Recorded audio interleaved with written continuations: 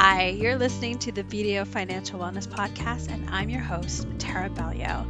And in this episode, we're going to talk about budgets. Now, before you run away and hit that stop button, I want to stop you because this was a really great conversation, and it all started from reading a piece about the most common budgeting excuses people make.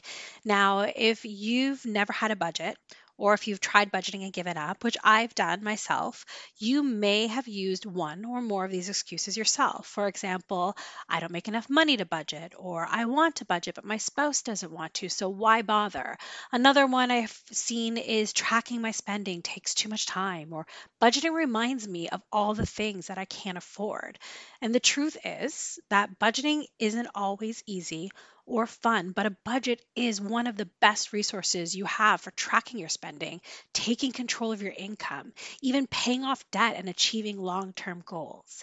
So, in this episode, I had the chance to sit down with BDO License and Solvency trustees Jasmine Brown and Ron Gagnon, and we had a fantastic and sometimes fun and funny conversation about budgets and why you need one and how to create one, and all the good things that come from having your own budget, as well as how to broach the subject of budgeting with your partner and what that can entail. So, without further ado, let's just dive right in. We talk about budgeting a lot, not just on this financial wellness podcast, but also on our blog, in videos, and during media interviews. But we also know that even though we encourage people to have a budget, many people just don't want to do it. Maybe they feel it could be too rigid or too confusing, or they just want to not be bothered. How would you convince someone that a budget is worth the time and effort, Jasmine?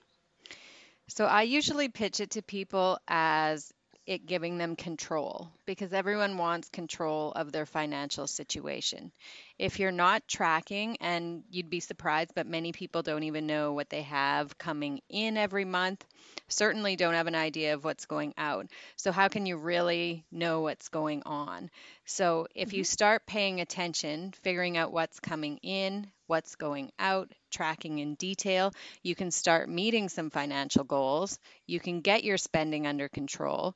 You can get the financial situation that you want, but you do have to pay attention in order to get there. And Ron, would you say that it reduces stress when we're doing, like, it may be stressful when you sit down to do it, but on the long run, it reduces stress? Absolutely, because you figure out exactly where your money's going, and you usually can identify pretty quickly things that are, should be avoided and how to get some spending going. So yes, I think it would be a very calming situation whether you're alone or in a couple. And what about types of budget? Like, I know there's apps out there, but what about the people who want to like sit down and write? Is there things they can do there? Like, what types of budgeting is there or budgets are there? Everything is out there. You can choose whatever you want. I think you want to identify your expenses. You want to identify your fixed expenses versus those that vary.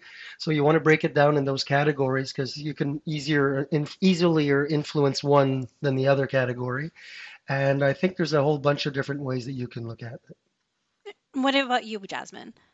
Yeah, I always tell people to find something that works for them, right? Like me personally, I like to have a pen and paper because I think about things as I write it down. Some people like an app because it's always with them. Some people prefer a spreadsheet. So I think the important thing is don't force yourself into a method that you're not going to be committed to using. Figure out what you can enjoy doing, what you will actually go back to every month, because practically speaking, you want it to be functional, you want it to actually work for you. It may And not remember, it's actually, a living document. Like, it's not something you just set and forget. I keep saying this over and over again. But go ahead, sorry, Ron. no, I'm just saying it's never going to be fun, but it has to be something that you're willing to do. It has to be accessible and not a burden every time you go and revisit it. And what are some of the benefits of doing it? Jasmine? Like I said, control for me, just knowing where it's going. And lots of people lump things together. They don't go into specific categories. And to me, that's not really giving you the information if you want to be able to use it. Use the knowledge to make different decisions.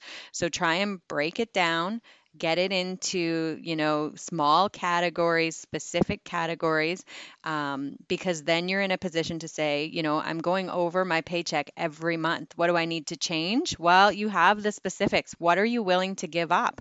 And it often involves making some of those tough choices. You overspend in one area, it means you're going to have to go without in another. My mom used to always say to me, pay yourself first, but write it down. So it was kind of like my savings. So for me, having a budget helps me know how much I can pay myself while still covering my bills. So since we're talking about a little bit the lines, the details, Jasmine, take us through the steps of creating a budget, because a lot of people can think that it's complicated. So how would you start? So I always suggest that people gather, their last few months of bank statements, credit card statements. Putting together the budget is going to be tougher for you if you have irregular income. So if you're paid seasonally or something like that, you're going to have to do a little bit more work. But figure out, most budgets are typically done on a monthly basis. That doesn't have to be the way that you budget. That's just the usual. So if you're paid, are you paid once a month, twice a month, bi-weekly? Figure it out. You can work on monthly averages, or you can use your lower month as sort of the base starting point, and that extra paycheck, if you're paid bi-weekly, is sort of a bonus. So start with what's coming in. And do you have any other sources of income? Do you get a GST check? Do you get child tax? Do you have a rental property that gives you some passive income? So figure out what all the sources of income are first. Then, like Ron mentioned, figure out, what's fixed, what's variable. I always start with the fixed. What are the have tos? The ones that typically don't change much month to month, that you don't have a ton of discretion over changing those amounts. They sort of are what they are. So I do those next. And then what's left? What are your saving goals? Put aside some money for saving. If you put that aside, what do you have left for the variables, the food, the entertainment, the gas? And make those amounts work within what you have left. Now, Ron, what advice do you have for people who go through the process of creating a budget and even after cutting expenses, they're still living paycheck to paycheck or their expenses exceed their income? Well, I think you need help at that point, and you need professional help, and on counseling on budgets and everything. You really need to figure out the problem, because as Jasmine was saying, you determine what's left of your income once you've gotten rid of all of your fixed expenses and your variables. And like I like to say, is if you can automate a lot of those payments, especially the fixed ones, then the money's gone. If you can time it with your paychecks and everything, so you're really not tempted to go in and take money out that's not there, obviously. And you're only going to miss food once, right? So Yes. you know that you have to make sure that there's something left. So I'd say get some help.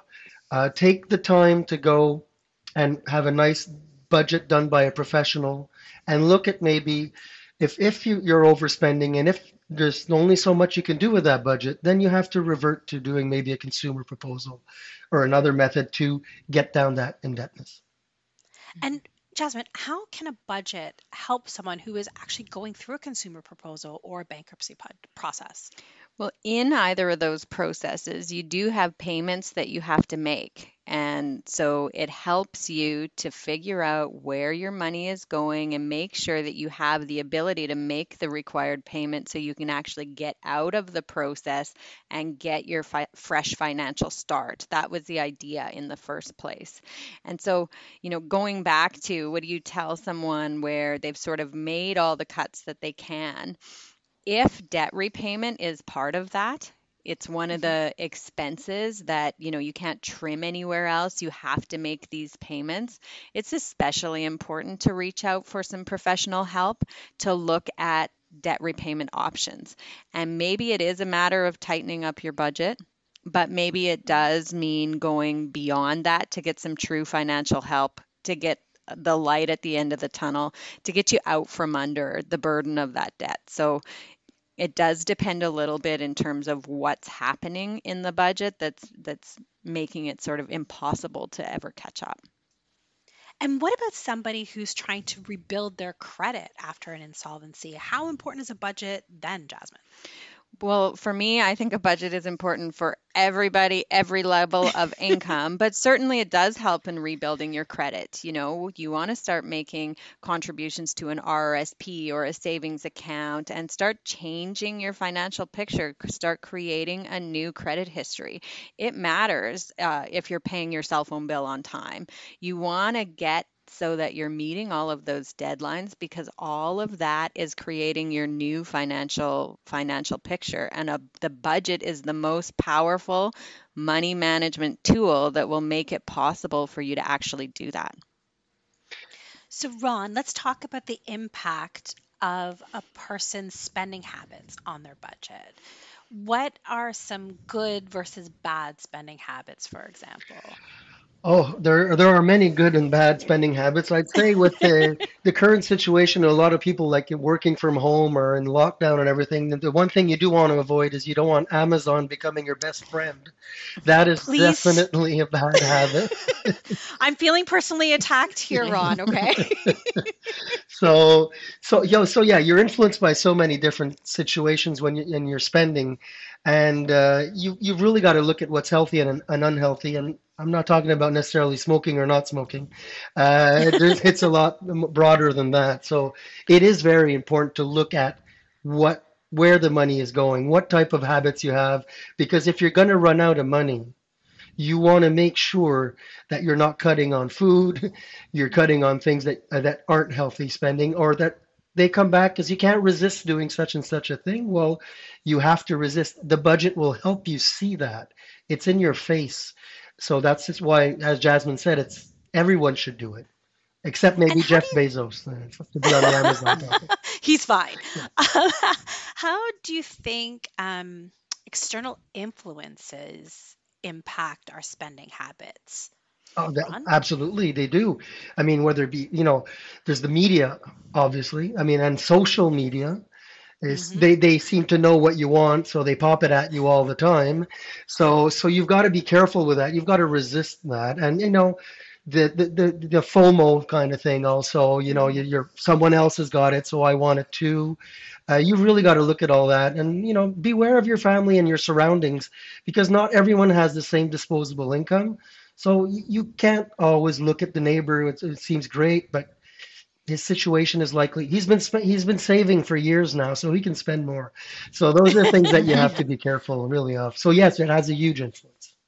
My major Mhm. influence knowing that I need to budget was sitting down. My mom was very open about what the family finances were. My mom was the one who sat down with all the bills, and I remember I have a vivid memory of my mom sitting at the kitchen table with all of the bills from the mail and like writing in her little checkbook and writing checks. And I remember going to like the post office with her and like putting them in the mail. So like that was always something that was in the back of my head. I think she still mails checks to this day. I mean, she's in her 60s, so that's probably why. But I guess parents have a huge influence on it.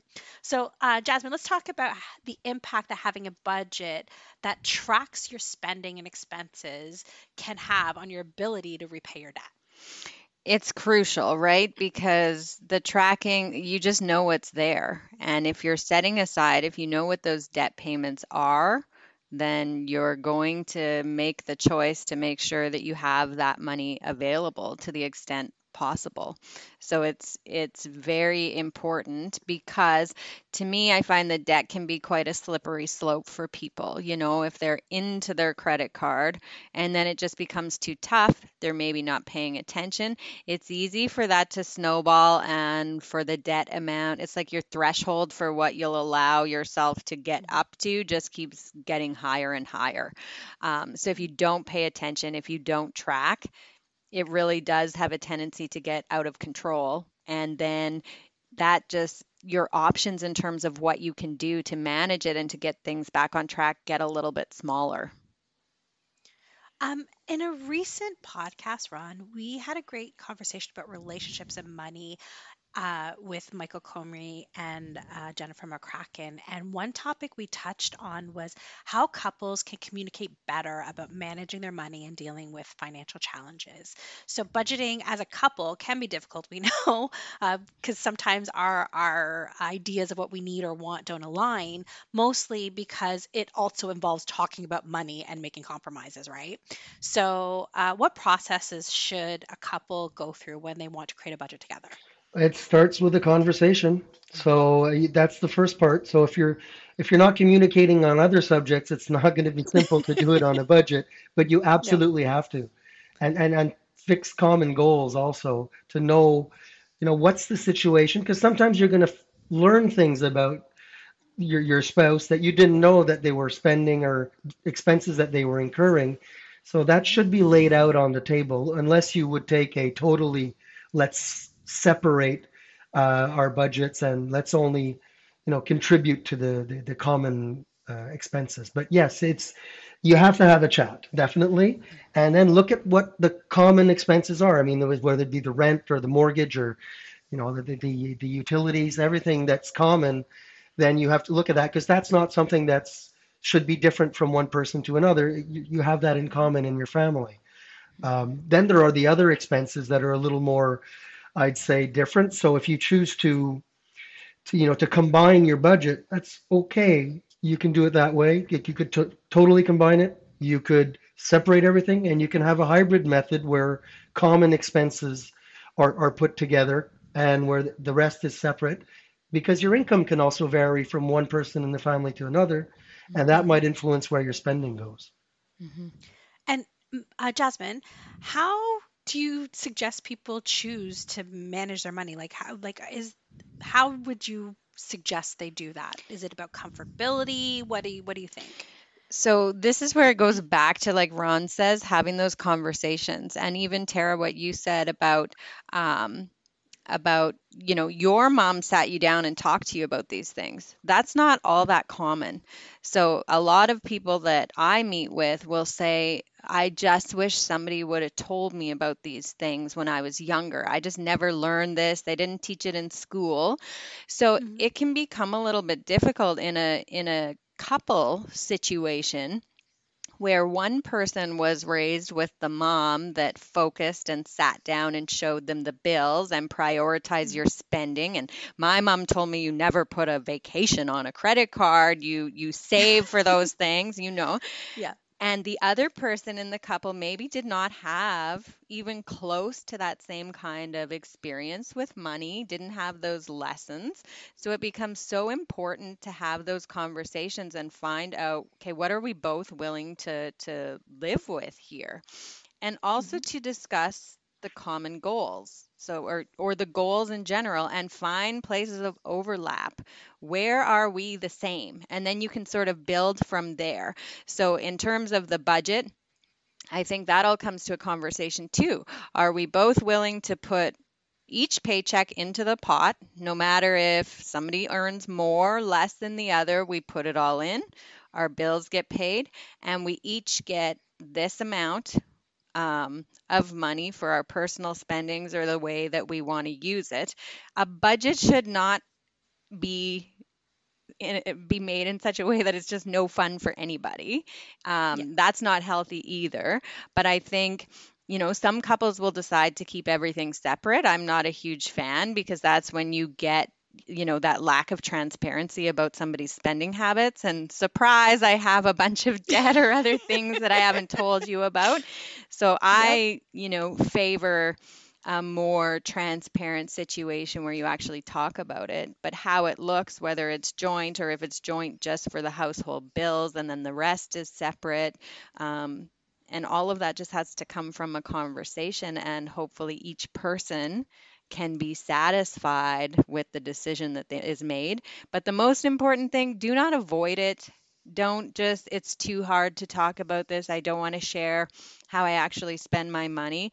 Talk about it, figure out the plan, because it's not going to get any better just avoiding it and leaving it without discussion or addressing it. Yes, Ron, I, sorry, I, do you have something to I add? just wanted to add something to what Jasmine was saying, like different. ways of being brought up will give you more or less a little bit of financial expertise. So I think it's good to also bring the family into the mix. So it's a couple discussion, but then I think you should bring it down to your kids, so they will learn from that, and they'll be better than you are likely when the time comes around to being adults. I want to just, sorry, something came up and I just wanted to see if either of you had any feedback on this. Because I know we hear this notion in couples that it's a 50-50 partnership. But Jasmine, you brought up, like, in a lot of cases, one person in the relationship makes more money than the other person in the relationship. So 50-50 is not really going to work because the person who's making less money will be putting in actually a bigger percentage than the person who's making more money. So how do you have that conversation? Because that could also be a little bit difficult too. Mhm. And that would be, I mean, I guess it depends who your partner is in terms of how tough that how tough that conversation is. But I would say the percentage of relationships where it's very, where it's 50-50 or very close to would be fairly minimal. Generally speaking, someone is going to make more or less than the other. And Mhm. I mean, you've got to decide as a couple if the household spending is going to reflect that, or are we a team and we're both contributing what we are? We're both working hard in our own way and building this life together. And so we're going to do this jointly and each have the same. I don't know. It's a tough conversation. That's the way I think it should be. But Uh-huh. that's my personal preference. I think the important thing is that both people agree to whatever the plan is. Yes, Ron? I just love the fairy tale approach that Jasmine has taken. It may be a cultural exception, I guess, but some people might see it otherwise. I think it's important, again, back to the conversation, to the discussion, and set the goals. But obviously, if there's a great discrepancy between incomes in the household unit, I mean, obviously, if you want to have fun a bit, the one with the more money is going to have to spend more. So Hmm. I think, that's going to be an obvious thing. But I'm sort of, yeah, on the other end of the spectrum of Jasmine. I say, like, keep everything separate and just put in common what you absolutely have to. So whatever works, right? So, I'm a small town farm girl. I mean, I can share. So what are some strategies couples can use to overcome drastically different spending habits and credit behaviors? I'm going to go with you, Ron, because I'd love to see your take on this. well, what are the strategies? I mean, first of all, well, you look at the budget and then you discover what they are. This is where it can get kind of touchy in the discussion, because who are you to say what's, a non-expense or a non-interesting expense, or what's irrelevant? And that can be a pretty stressful situation, and I would try to be careful in that approach. So I think it's a question of, depending if you do put the whole budget in common, as done in the prairies, as I say, you should at that point really say, okay, who has where's that money going, or we can't afford it. Obviously, if you have a lot of debt, you're going to make sure that you're careful where their money is being spent, because you want to bring down that debt. Uh, so that would be really, for me, the base thing. So if, some people are spenders, some people are savers. Um, you have to have that discussion. I see no way out of it. That one, whether you put your money in common or not, you still have to have that discussion. I am our like my husband is the saver and I'm the spender, and we're very aware of who we are as people. And I also wanted to add that I if you take it too seriously, when I say take it too seriously, like, know who you are and don't make it a point of contention. My husband is constantly joking whenever he sees an Amazon package. He's like, "Oh, that's my wife's, she's rich." Like, he jokes, and I'm very nowhere near rich, but we make light of it so it doesn't become a heavy conversation. It's just kind of just part of our everyday life. He knows that I like to treat myself sometimes, but he also trusts, because we have that conversation, that I am not going to spend us to lose the house. Mhm. So I think if people take it too seriously and not have a little fun with it, as you said, Jasmine, Mhm. it can become more contentious and more difficult than it actually needs to be. Mhm. Um, do you have anything to add to that, Jasmine? Or Yeah, I mean, the relationship is important, and both people need to see it as important and think about the way that they treat it. So for me, even if it's tough, I feel like you should be honest about how you spend your money, what your spending habits are. Now, you've got to have some give too, right? Not yes. everybody thinks like you, not everybody is you, which is a good thing too. Mhm. But being honest, being transparent, and then deciding together what are our ground rules going to be. Do we have a Mhm. threshold? If you're going to spend over X amount of money, I need to know about it and I need to give my stamp of approval, whatever works for the couple.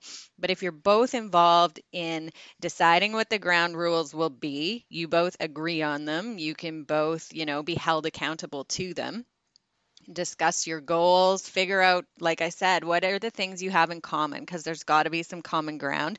Prioritize those things, but be open about it, talk about it, and figure out what's going to work for both.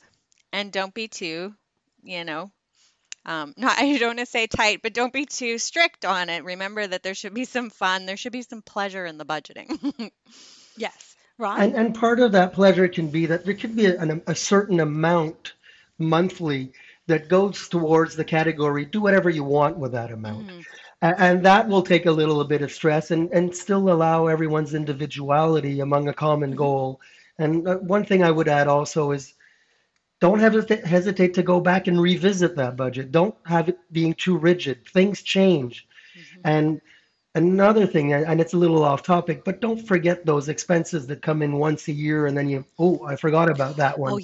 Those yes. are very important to be part of the budget. So the budget is Christmas. work. I mean, Christmas or it's, your driver's license, your things like that. You Yes. don't see them, and then all of a sudden, boom, they're there. Mhm. So you need to take that into account also. And in closing, my last question or advice seeking from you both, because I said at the top, it's a living document, it is a living thing, the budget. So, can you give any suggestions, Jasmine, on how people can track their spending and sit down and talk often? Mhm. So you can set a date where this is the date of the month or the once or twice a month that we're going to sit down and talk about this. Track as you go, even if it's a monthly budget. If you look, okay, where am I at week 1, week 2, you're more likely to stay on track. So the more you revisit it, the more you are likely to stick to it.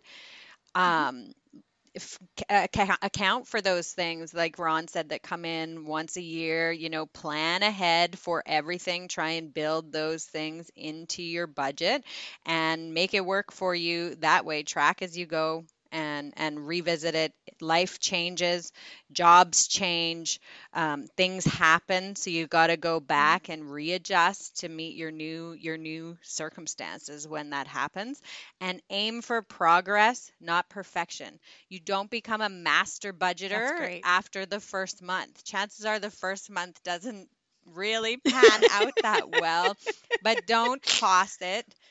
Figure out what went wrong and do it a little bit better next month. And then, get some momentum going. And eventually the budgeting process will get easier if you just stick with it. And Ron, what about warning signs? So you've done everything Jasmine said, and now you're still having troubles. What are the warning signs for that? Can you go over that for me?